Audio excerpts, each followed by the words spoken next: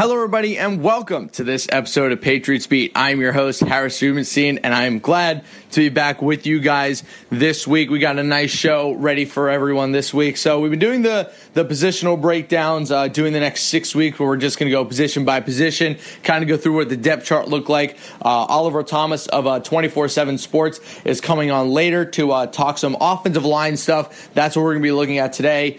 Last year, the Patriots offensive line was one of their biggest weaknesses, so we'll be going over the additions they made this offseason, how they can change it, and how they are going to improve. By the way, guys, if you want to talk some good Patriots stuff, find me on Twitter at Sportstein. That's at SPORTSTEIN. I'd love to talk to you guys. Hit me up if you want to, talk about some Patriots, talk about some good Boston sports stuff. Always open for a nice conversation on Twitter, and we'll have a good time. So Let's get right into it, guys. So we all know this. The Patriots offensive line last year was just it was bad. It was a bad offensive line. It caused them a couple games during the season.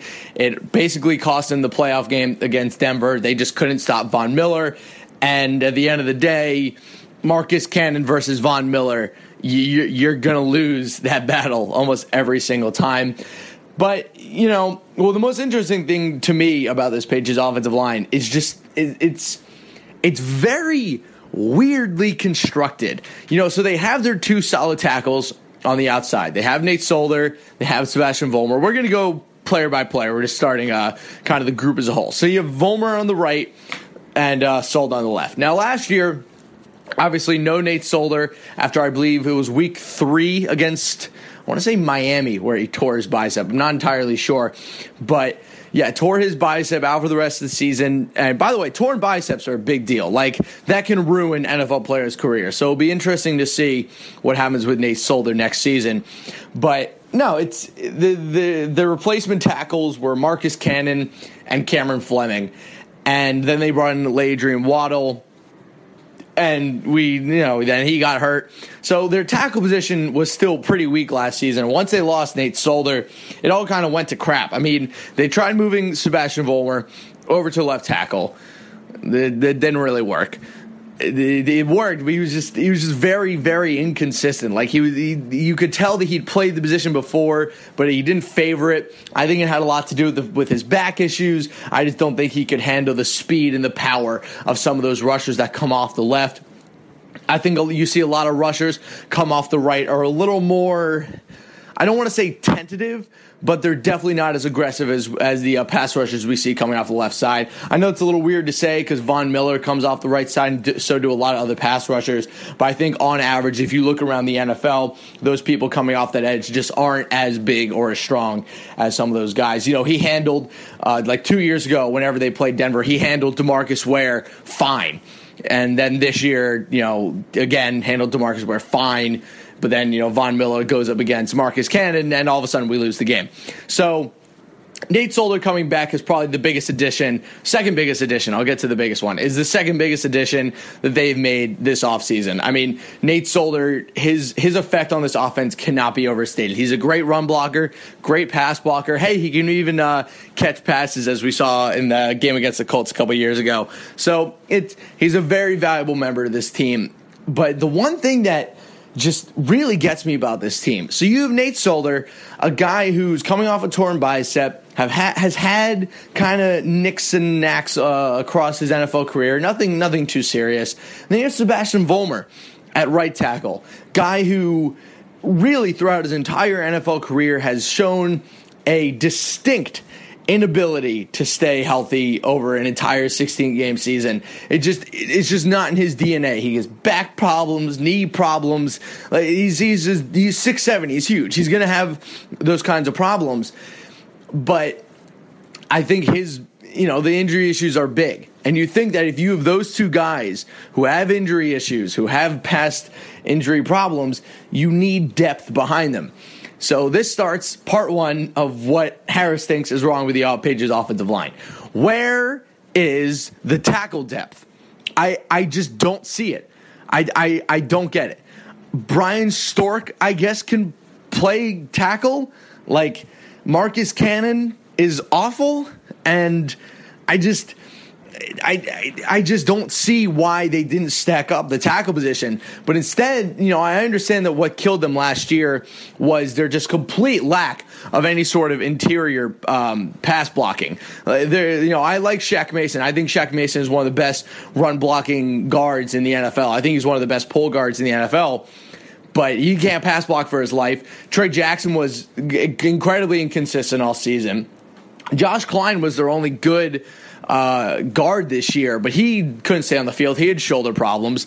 And then, they had David Andrews at center, who was actually really good during the season. He was one of their most consistent offensive linemen. Then as soon as Brian Stork came back, Stork had consistency problems, and he couldn't stay on the field. And this rotation that they kept going with all these guards, whenever I'd be watching a football game, I'd just be sitting here thinking, isn't consistency the most pivotal piece of the offensive line? I never really understood why Dave DeGuglielmo, I can never pronounce his name right, kept this whole rotation thing going, because he found two players in Klein and Mason who were stellar. When they were paired up together, the pass blocking and the run blocking was good. It was consistent. It was strong. Obviously, it wasn't perfect because, Klein and Mason aren't top flight NFL guards yet, but it worked. But for some reason, just the rotation just didn't work. So instead of going for tackle depth in the draft, they go with guard depth. So what am I missing here? I feel like, we're all just kind of circling around this one question of why so many guards.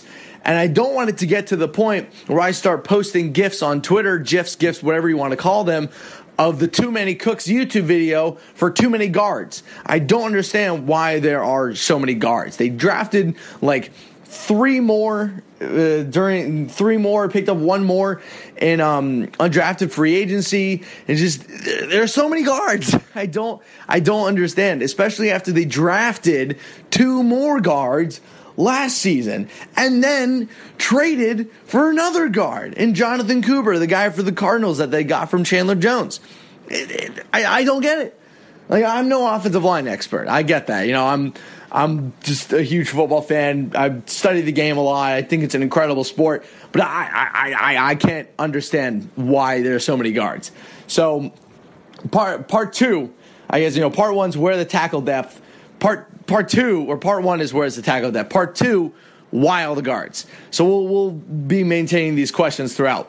Part three, who's going to be the actual starting five on this offensive line? So we'll have, like I said before, we have Oliver Thomas coming on later in the show. Great writer for 24/7 Sports. He's done a lot of great things, interned in a lot of big-time places. He's a really good writer. I definitely go follow him on Twitter, at Oliver B. Thomas. He's one of my favorite writers. I read all his stuff. He's great. And, we talk about who his starting five is going to be, and I won't spoil it. But I'll just give you who my projected starting five is. So part three, who's going to be the Patriots starting five? So on the left, obviously, Nate Solder, I think, is going to come back healthy. All reports say that he should be ready to go for the start of the season. I think it'll take a little bit getting used to. I think they'll start him probably all 4 preseason games just to get him back up to NFL speed. But he'll be, starting left tackle. Right tackle, again, will be Sebastian Vollmer. As we've talked about before, there's no reason to not start him at right tackle. If he's healthy and he's ready to go, I believe he's in a contract season also, so this is a big year for him. So left and right tackle are pretty solidified. So let's start at center. So I think one of the most least talked about camp battles going to this season is what's going to happen at center. Now, a lot of people think that Brian Stork is just going to walk right into the center position, and he probably will. He'll probably end up with a starting job. But I bring this up to Oliver later. Why is David Andrews not getting more of a look? Because David Andrews, when he played last season, was quite good. He was very good. he's a little bit undersized for a center. People think that he's not big enough or strong enough, but he's very good skills. He's very quick off the ball. He's got a good anchor. He's got good footwork. He's just a good fundamental player, and he makes up for his lack of size with those good fundamentals.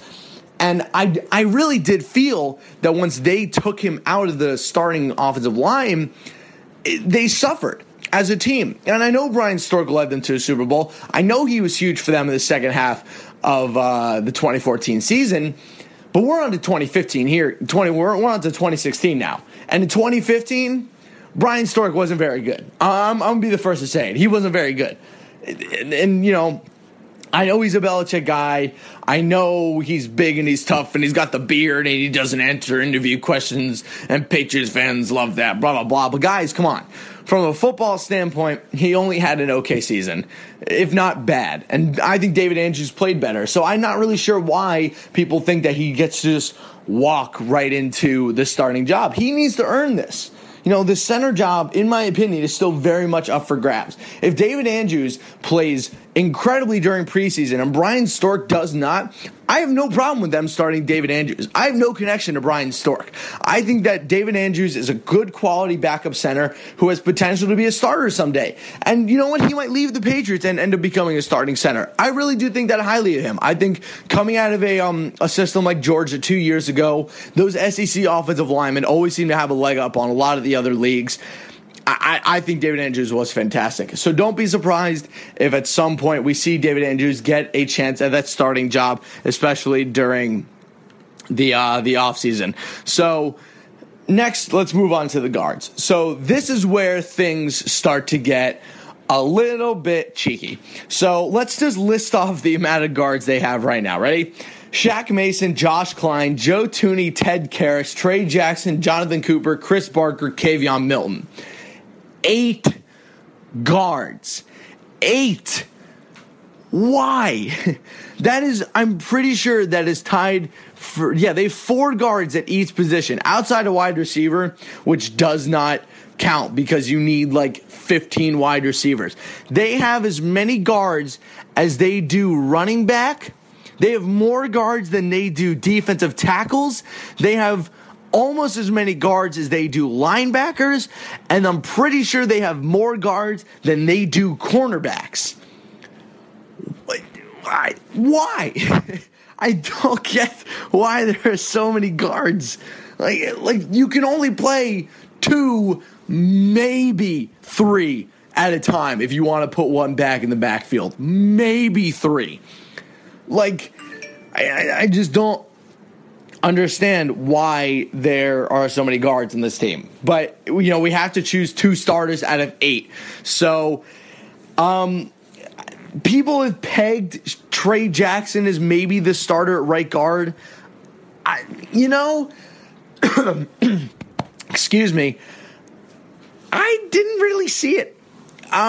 Trey Jackson's a good player. Coming out of the Florida State system, he played with Stork for a couple of years down there. But Trey Jackson didn't have a great first year. He was good. He showed potential. But he didn't show that he was especially good at anything yet. I'm not saying he's a lost cause, but we're just talking about right now. I think that eventually Trey Jackson will end up turning into a good player once we get into their number 1 offseason acquisition, which we're going to talk about at the end of the show. But so Trey Jackson, I don't think is going to be able to get the start at right guard. I think that he was a little bit too shaky, and I think they have more consistent options. So right guard for me, I think you're going to end up having Josh Klein back there. He plays both guard positions. He was very, very good for them last year when he was actually healthy. The first, I think, 8 to 10 games of the season before he went down with that shoulder injury and lost a lot of his momentum, he was the Patriots' best offensive lineman. It wasn't really close. No one really talked about him because he was a practice squad guy for a while that worked his way up. But Josh Klein was a very good offensive lineman last year. He was stout at the point of attack, good footwork, tried his hardest against some of the big defensive tackles that the AFC has to offer. I think he did a stellar job, and I really do think that he earned one of those starting guard positions. And in this case, right guard is a perfect spot for him. I think him sitting next to Vollmer will cause both of them to have more confidence in themselves because they know that each of them is a stable workhorse by themselves and can really just anchor themselves. So you have the right side of Vollmer and Klein. I think that's a perfectly good offensive line starting on the right side. I think Klein's going to have a great year this year. But the left guard position is where we're going to have problems. So we have Shaq Mason, who can play left guard. Jonathan Cooper can play left guard. So can Joe Thuney. So Joe Thuney was, I want to say, a third-round pick, maybe even a late second-round pick, if my memory does serve me correctly. So you don't just draft a guard that's quote-unquote high unless you have plans to give him some sort of significant starting time, especially on an offensive line that was as weak as the Pats was last year. But, Shaq Mason had a good year last year, as I talked about before. But this Jonathan Cooper kid, we really got to talk about, because I remember a couple years ago when he was actually drafted. I want to say it was 2011 or 2010. So it was him coming out of, I want to say Jonathan Cooper was coming out of, he came out of North Carolina. And then they had Chance Warmack, who the Titans took, who went to Alabama. And they called both of these guys the next great guards. They went back to back in the draft. I want to say Warmack went like 6 or 7. Cooper went 5 or something. And they were considered to be the two new best guards in the NFL. Well, it didn't happen. It really didn't. I think they went to teams that just don't have good offensive line systems. Warmack went to the Titans, and as great of a wide receiver core as that team now has, they've never really been able to solidify an offensive line. And I think Chance Warmack was one of the, worst. He didn't benefit from going to their team at all. He didn't grow into an NFL player. I want to say he's either on the chopping block or going to get cut, but he didn't work out. And then Jonathan Cooper, so his first year in the NFL, they tried to give him a chance to start. And then I want to say after like 4 or 5 games that he wasn't performing well, they took him out. And then once he was put back in, he broke his leg and then has just never been the same. So Patriots trade Chandler Jones for Cooper in a second-round pick.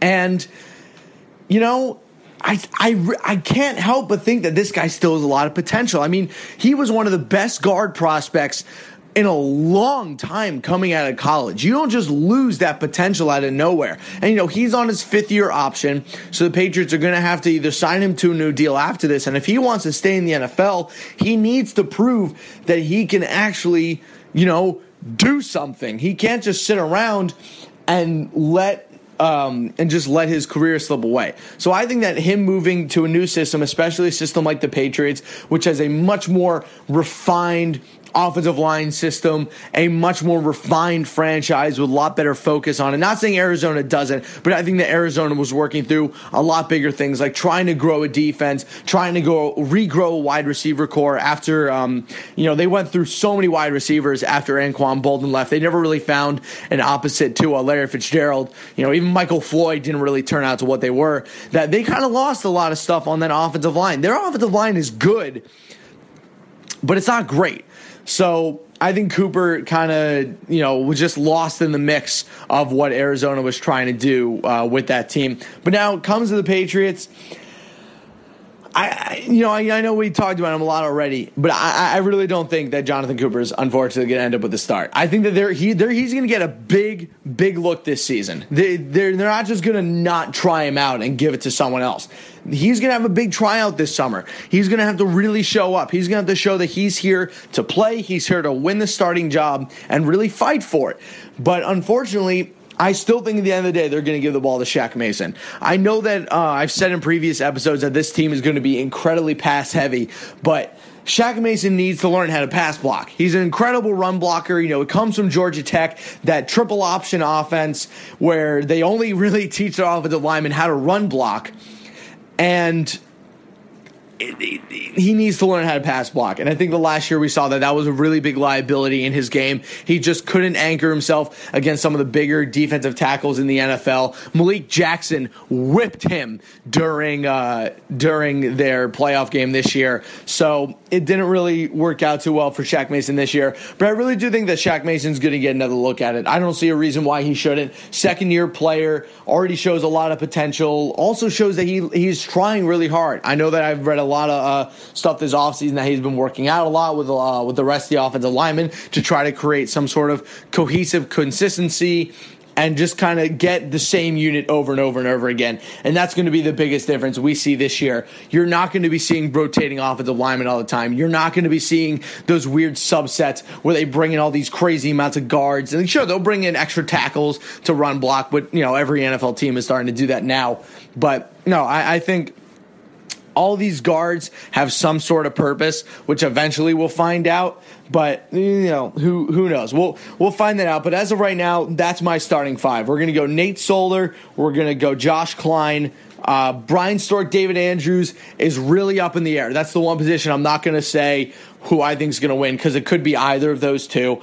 Then at right guard, it's going to be Shaq Mason, right guard is going to be Josh Klein, and then right tackle is going to be Vollmer. So Solder, Mason, Andrews / Stork, Klein, and Sebastian Vollmer. So it's going to be a very good, I think this offensive line is going to be much, much better than it was last year. Last year was easily in the bottom half of the NFL. This year, I think it's going to go back to what it usually is. It's never, the Patriots offensive line has never been like top 5 in the NFL, but they've always been good. They've always been consistent, and they've always been good enough to allow Tom Brady and the rest of that offense to work seamlessly. I think that this year we'll see a return to that stuff. But without further ado, let's get into our interview with Oliver Thomas. But first, before we get into our interview with Oliver Thomas, I first wanted to announce that this interview is sponsored by SeatGeek. Have you ever been frustrated trying to buy tickets online? Most sites make it complicated, and they all sneak in huge fees at checkout. That's why you need to try SeatGeek. They've made it easier than ever to buy and sell sports and concert tickets.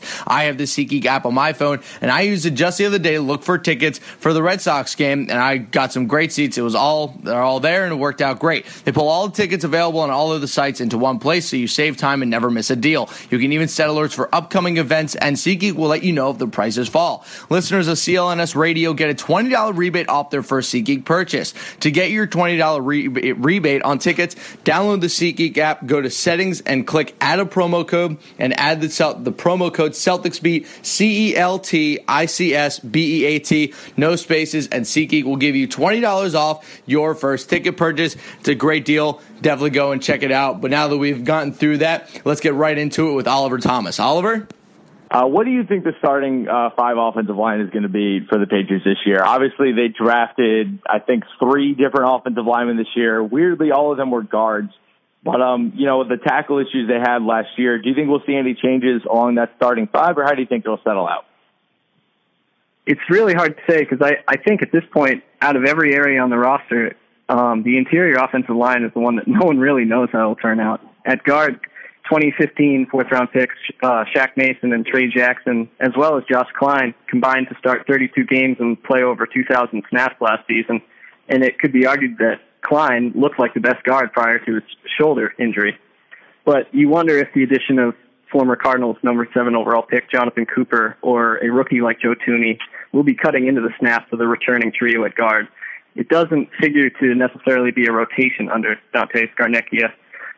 So I think the lone certainties there are that Nate Solder and Sebastian Vollmer will be starting at tackle. So one of the things that we saw last year at the tackle position is that once Vollmer moved over to left tackle, he was very inconsistent, and obviously Cannon didn't work out so well. But with Nate Solder returning from that, I believe it was a torn pec or torn bicep. Which one was it? I think it was a torn bicep. Torn bicep, right. In the past, we've seen a lot of players struggle from coming back from that position. An old Patriots linebacker my dad used to talk about said it ruined his entire career. How do you think he'll come back from that injury? I think he'll come back fine. It is interesting to see that he wasn't at organized team activities, at least the 5 that were open to the media.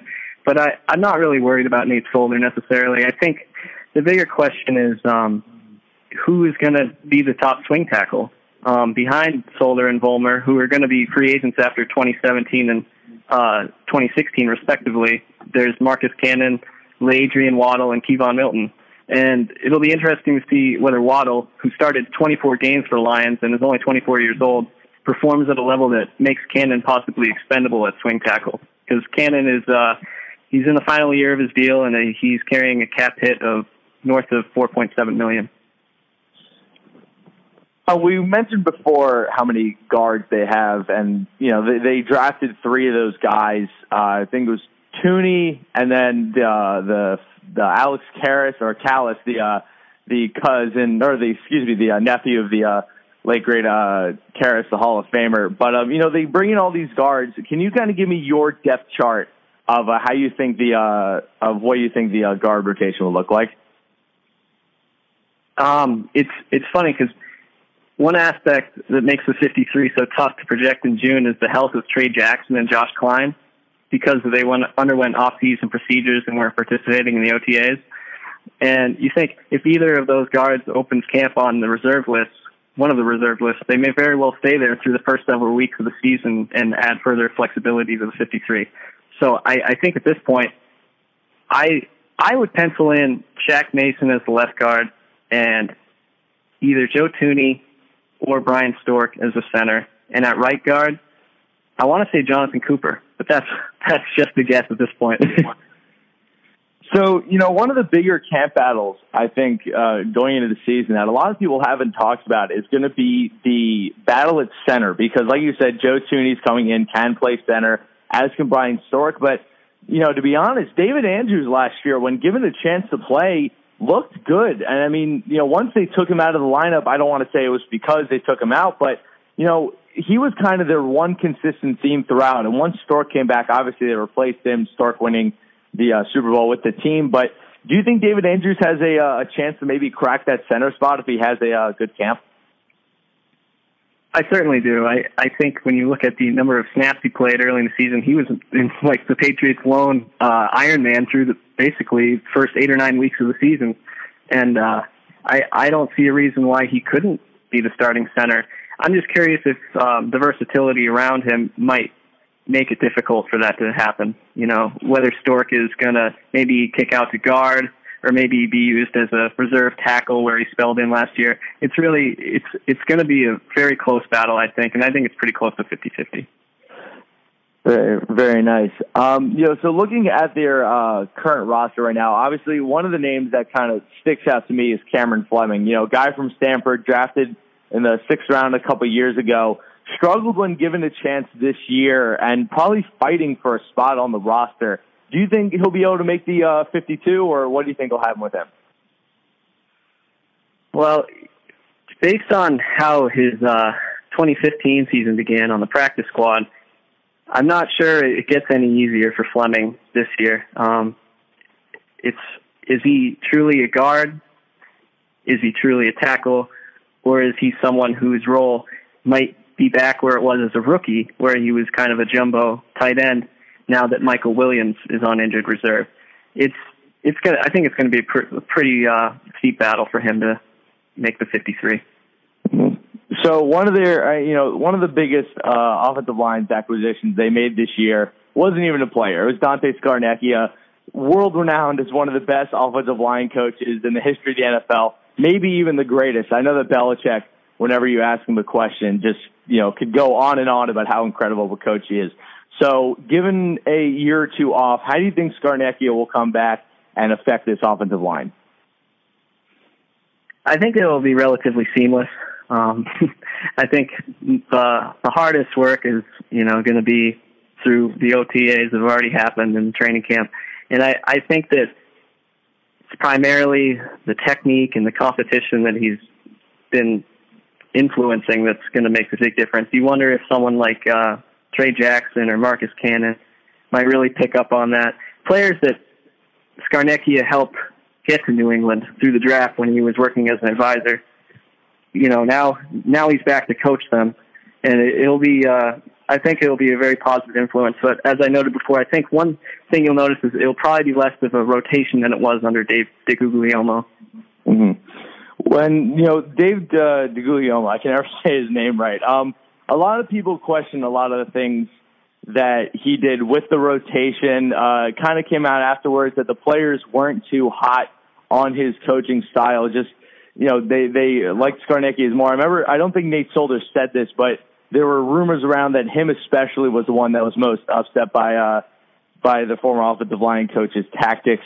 With Skarnecki coming back, do you think that consistency will help put the Patriots offensive line back on track?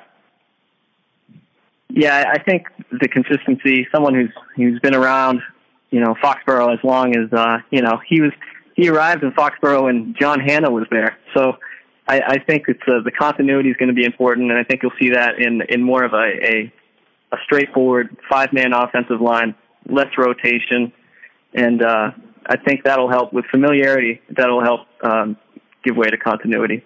Mm-hmm. Now, last season, we saw the Patriots pick up Adrian Waddle kind of in the middle of the season, right off, I believe it was the Detroit Lions practice squad, not really a well-known about player, and the only time he actually got to play, he ended up getting hurt. So no one really saw him actually do anything. Is he a serious player on this roster, or is he just a guy who's filling out the camp spot? I think he's a serious player. I don't think the Patriots would have claimed him off waivers if they didn't think he had the ability to play. Former undrafted free agent out of Texas Tech, and he went on to be a starter for the Lions, and he performed quite well with the Lions before he suffered a torn ACL, and he's kind of had a difficult time regaining his form, it seems. But he had a shoulder injury of his own last year, and it kind of stunted his growth, at least playing time when he arrived late in the season. And I do think that he has an opportunity to be the top swing tackle instead of Cannon. Mm-hmm. So, one of the questions I think that I've wanted to the most, and a lot of Patriots fans that I want the most, especially my father, why do the Patriots have 8 guards on their roster right now? It makes no sense whatsoever, because none of these guards, looking at them now, between Jackson Cooper, Barker, Milton, Mason, Klein, Tooney, and Karras, none of them can play tackle. And right now the weakest probably link on this roster is the depth at tackle. What's with all the guards? It's a good question. It's a fair question. I think that several of them have the versatility to play a little bit of tackle. Obviously, don't have the same length. And I think a couple of them also offer, flexibility as a center. It's funny because Skarnecki actually said, he just said the more the merrier, which is how he described the interior offensive line situation with the guards. And at this point, I think the competition will probably, it'll iron sharpens iron, and that'll be decided in training camp, certainly. It's just an area where obviously it was below average last year, and they're bolstering it, and I wonder if that'll possibly make it where one of last year's starters is expendable. Mm-hmm. Now, with all the guards they have, and, we talked about how Brian Stork is a pretty versatile player. I heard some rumblings that they were going to give him a shot at one of the tackle positions just to see if they can shore up some more depth. Is that a realistic possibility? Can he actually play tackle in the NFL? Well, he did it for a few snaps last season. I'm not sure if he has, the necessary length. Patriots offensive tackles are typically, well, at least with Solder and Vollmer, they're 6'8". Stork isn't 6'8", but he does have versatility. I'm not sure he'd be a starter at tackle, but he's another one to factor into the mix as maybe the third or fourth option there if it helps him make the roster. Mm-hmm. And one more thing, or a couple more questions before I let you go. So Ted Karras, guy they brought in, late round pick. Obviously, Alex Karras, one of the great offensive linemen in NFL history. Ted Karras probably won't end up living to the bill of his uncle, but still a good player, had a pretty good college career. Do you think he's a guy who can stick onto this team? I think he is. Do you think he has a good future? I think he's from the onset, I think he's a pretty reliable, traditional guard. He can play a little bit of center. It's a spot where there's just so many guys ahead of him right now as a late round pick. But if he could sneak through to the practice squad, I think that'd be a real asset for the Patriots down the road. Nice. And, last question for you, let you go here. So the offensive line as a whole was one of the Patriots' biggest issues last year. They really made strides to try to make it better going into this offseason, obviously with all the guards. Maybe they could have picked up another tackle or two in free agency, but they seem pretty happy with Solder and Vollmer going to next season. So I want your prediction. Out of the NFL, where do you think this Patriots offensive line will rank? Do you think it'll be in the better half of the NFL or the bottom half like we saw last year? I think it will be in the better half. I think that's almost by default. With the number of moves they've made this offseason, the renovations, and with Dante Scarnecchia back, I think you will definitely see improvement. I would be surprised if it was anywhere close to the same offensive line in terms of performance as it was last season. Very nice. All right, Oliver, thank you so much for joining us. Thank you. Thank you. I want to thank Oliver Thomas for coming on and helping us out with some of these offensive line questions that we have. Like I said, go follow him on Twitter at Oliver B. Thomas. He's a great writer, good kid. Just he does a really good job with the Patriots. He works for 24/7 Sports. So go check him out at Oliver B. Thomas, and he'll give you some good Patriots stuff. But now let's get into what I keep talking about all show. Who is the Patriots' number one offseason acquisition? It wasn't any of the guards they drafted. It wasn't any of the corners they drafted. It wasn't Terrence Knighton. It wasn't anybody. It wasn't Shea McClellan. Blah, blah, blah. Ladies and gentlemen, Dante Scarnecchia, the greatest offensive line coach maybe in the history of the NFL, is back on the New England Patriots. And that is a cause for celebration. That is a huge deal for the New England Patriots to bring him back, because as great as Dave DeGuglielmo, I still have no idea how to say his name, and will continue to sound stupid attempting to say it. As great as he was, it was very clear that we kept hearing reports that the Patriots players or the Patriots offensive linemen weren't huge fans of his system. They didn't like the rotating offensive line. They didn't really like the way he did things. And remember, a lot of these guys, let's just look at their official their depth chart right now. Shaq Mason, Trey Jackson, Josh Klein, Jonathan Cooper, Joe Thuney, Chris Barker, Ted Karras, Kevin Milton, Stork Andrews, Solder, Cannon, Fleming, Vollmer, and Waddle. A lot of those guys, I want to say at least 75%, are all Dante Scarnecchia drafted players. All those guys were drafted under his regime, or now that he's returned, were drafted this year, handpicked by him. He doesn't just draft any offensive lineman. He drafts his offensive lineman. Anytime that the Patriots have drafted an offensive lineman with Scarnecchia on the team, I don't question it. I don't. He knows what he's doing. I'm sorry, Patriots fans. I know we all think that we know better, but when it comes to offensive linemen, there might not be a better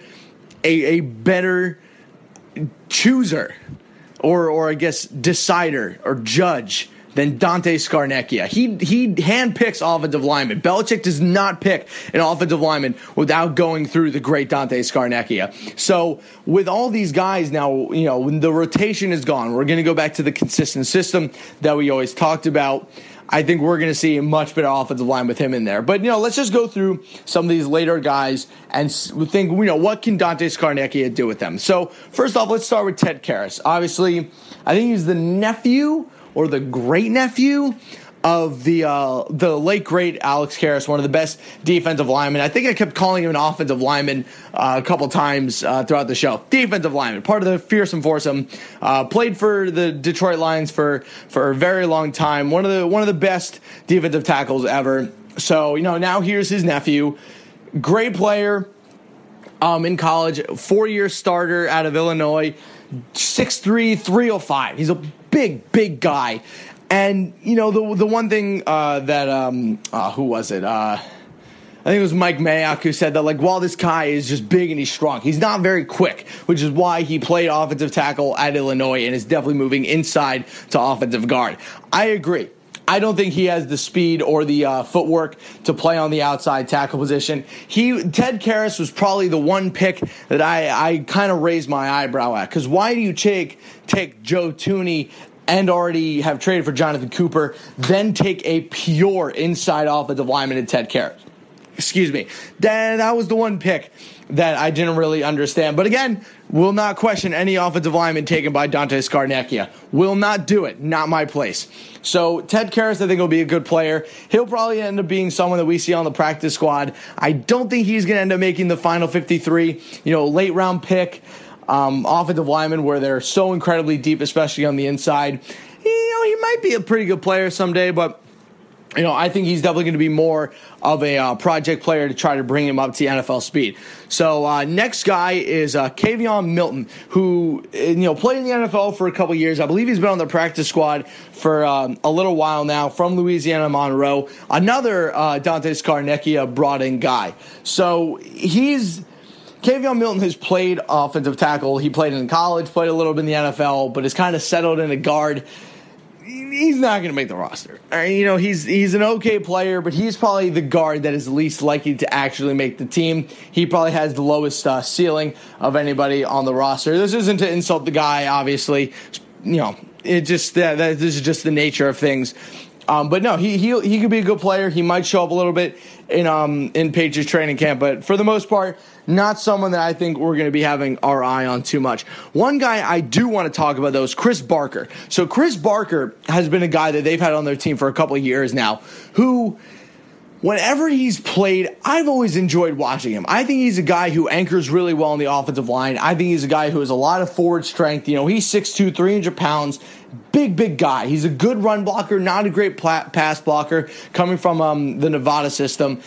He's a player that I think if they actually put some time and work into, I think he could actually end up being a pretty good guard. I think he's got a lot of power in his legs. I think he's got a very good push off the ball. But then again, his one problem is that he's very, very slow to react to things.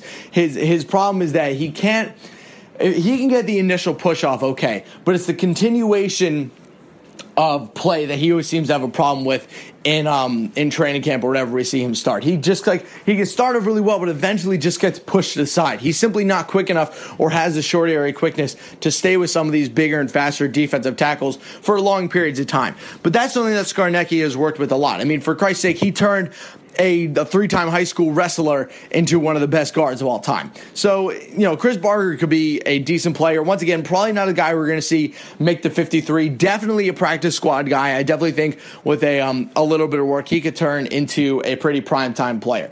So another person that we need to talk about, this is probably the guy that I've wanted to talk about the most, is Joe Thuney. So Joe Thuney was, out of NC State. He's a big dude. 6'4", 300 pounds. What was one of the better, one of the better guards or one of the better offensive linemen coming out of that conference. I really like him. Taken to the third round of this year's draft. Really good buddies, actually, with Jacoby Brissett, the quarterback that they drafted, also out of NC State. But I think Joe Thuney is going to be a really good player. This is a guy that if you watch his tape, he's versatile, he's quick, he's powerful, he anchors really well, has very good footwork. This guy screams Dante Scarnecchia. This is the most stereotypical Dante Scarnecchia offensive lineman ever drafted. This is going to be a good player. I think Joe Thuney is going to end up being a starting offensive lineman for this team for a very decent amount of time. Maybe not this year, probably next year. Who knows? We'll see. We never really know how the cookie is going to crumble. But Joe Thuney, for me right now, might have the most potential of any guard currently on the roster. I'm very high on him. 6'4", 300 pounds. Like I said, mature guy, 4-year starter at NC State. These are the kind of guys that can gel together an offensive line. Joins up with a really good leadership. I know I've questioned his play a little bit, but the one thing that Brian Stork brings to the table is that leadership. And I think that Joe Thuney is cut from the same cloth as him. Really tough guy. I think I saw a story somewhere. I don't know if this is Ted Karras or Joe Thuney, but one of them screams into a wall before every single game, and just something crazy. So, whether or not that was Joe Thuney or Ted Karras, I'm not really sure. But I really do think that Joe Thuney is going to end up being a really good player.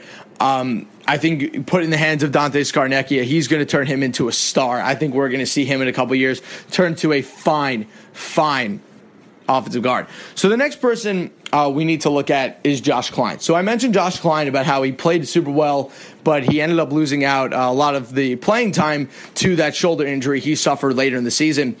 And I think that with Scarnecchia back, remember, Klein is a guy that that the Patriots brought in a couple years ago, been sitting on the practice squad for a while, really waiting for his chance. And that's the one thing I think I did enjoy about the offensive rotation is that, the Patriots offensive line was usually just the same 5 guys unless an injury hit.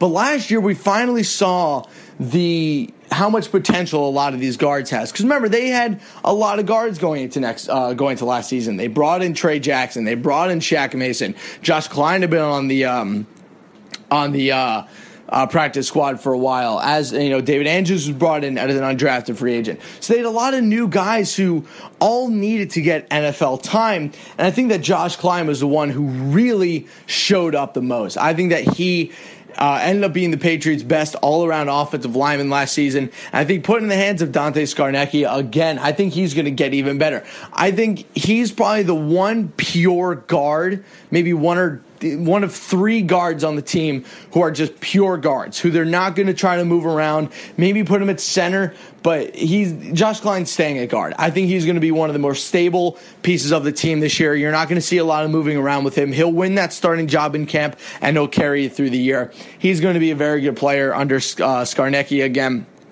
So good for Josh Klein. Glad to see him really turning into a nice player, especially a guy that we've all known as a practice squad warrior for a very long time. So the next guy is Jonathan Cooper. So Jonathan Cooper's biggest problem in the NFL so far has been endurance and consistency. When he's good, he's quite good. But when he's bad, he's very bad. And that's the one thing I don't know if Scarnecchia has control over. Now, I know it's a weird thing to say, can coaching have control over consistency, but a part of me has always noticed that that's one of the bigger problems with the Patriots offensive line. For as long as I can remember, they've always had a lot of talent. They've always obviously had Tom Brady behind center leading the charge, but I've always just gotten a very obvious sense of inconsistency from them. Even during the 2014 season, that offensive line was very up and down. And now in games that they were fantastic, i.e. the Super Bowl, they looked like the best offensive line in the NFL. But in games where they were bad, i.e. the first half of the Baltimore playoff game, they're awful. So I feel that the consistency of this offensive line is the one thing that they've never really been able to crack. And I think Jonathan Cooper is going to have to kind of change himself with Dante Scarnecchia. I mentioned before that the Patriots have a very good offensive line system, and with Scarnecchia back, that will continue, and they will continue to make his skills better. But Cooper's going to have to be the one who changes up his consistency more and makes it better. Because as of right now, it's unacceptable how many times the Cardinals would put him in and he would just give up stuff, give up sacks, give up yards. It's not good. I'm not saying he's bad. I think he has a ton of potential, but he needs to do it on a more consistent and just a bigger time basis. So the last person that we're going to talk about before we finally get off of offensive line, and then I think next week or whenever we keep doing the positional breakdowns, I think it's a 6-week thing. We're going to go into wide receivers and tight ends. But last thing on the offensive line I want to talk about is my guy, David Andrews. So I mentioned before what kind of player he is. But remember, he has not yet felt the sweet and subtle touch of Dante Scarnecchia. He was a Dave DeGuglielmo guy last season, undrafted free agents. Usually the undrafted free agents are Belichick's guys. And honestly, he ended up being probably one of the better undrafted free agents the team has had in a while. Obviously, he's no Malcolm Butler, but the team has had some decent success with undrafted free agents over the year, and David Andrews fits right into that list. Like I said, guy out of Georgia, this will be his second year. Started, I think, 6 or 7 games for the Patriots this season. Played pretty well whenever he was actually in there. I think we missed I think we were distracted away from him because the center isn't really a flashy position or a glamour position like the tackle positions are. And with how much flux was going on with those tackle positions, with Vollmer moving to left tackle, Solder leaving or Solder getting hurt, and Cannon being awful, and Fleming not doing any better, and Waddle getting hurt, like we lost focus on the fact that this is a good young player with a good future on this team, and is going to fight for a spot. And I think that you put him in the hands of Scarnecchia. I can't, every single time I watch Dave Andrews, I see Dan Coppin. I do. I see the same slightly undersized, but just raw power, raw strength, good fundamentals, and he's also a good snapper. That's the one thing that's always bothered me a little bit about Brian Stork. I don't know if it's just me, but every so often, he'll just have just awful snaps. The snap will be fumbled, it won't be good, blah, blah, blah. I'm not sure what it is. But I'm not saying that Andrews is better than Stork. Stork is obviously Super Bowl champion. This is going on his third year. He's starter for the past since he was brought into the NFL, there was a starter. He just has to deal with injury stuff. But I think Scarnecchia getting his hands on David Andrews is going to be incredible for the young player's career. I think he's going to be a stud on this offensive line. I think he's going to be able to really grow as a player and turn into one of the team's best offensive linemen. And by the way, even if he doesn't, he's going to leave and go start somewhere. This isn't a player who is just going to sit on the bench for a while. If he does not get a starting job with the Patriots, he will start somewhere else. I guarantee you that. He's a good young player. Someone is going to come after him and try to pluck him away. So, with all those young guys that they have on here, I'm not going to talk about the top five because obviously we've talked about them a ton, and I'm also a little bit ready to move on from the offensive line stuff. But, I think this is going to be a very good improvement for the Patriots offensive line this year. I think that bringing back Scarnecchia and adding that added air of consistency to this team is going to be absolutely massive for this Patriots offense. And with all the weapons that they have going to this offseason, they really, really need the offensive line to be stable and allow that offense to keep moving. Because if the offensive line is bad, they're not going to be able to get the ball to Bennett and Gronk and Edelman and Amendola. They're not going to be able to get the balls to those guys. And also, they're not going to be able to run the ball. They need to be able to run the ball despite not having a lot of running backs. Dion Lewis has looked great in camp so far, as has DJ Foster. So in order to let these guys make their plays, the offensive line has to be a lot better than it was last year. And I think with the coaching improvements and the amount of quality players that they have, I think that they'll be right on cue and will improve going to next season. That's going to do it for today's Patriots Beat podcast. If you want to help support the show, please give us a subscription, rating, and review on iTunes and Stitcher. Today's show is presented to you by the SeatGeek ticketing app. Once again, use the promo code CelticsBeat for a $20 rebate when you download the SeatGeek mobile app. It's a great deal, and it helps us support the show. But first off, I want to give a shout-out to everyone who tuned in and listened this week. I want to thank our guest, Oliver Thomas from 24/7 Sports, for helping us out with those offensive line questions. I want to thank CLNS Radio executive producer Larry H. Russell, the founder of the network, Nick Gelso. For all those guys, I'm Harris Rubenstein. This is the Patriots Beat podcast powered by CLNS Radio.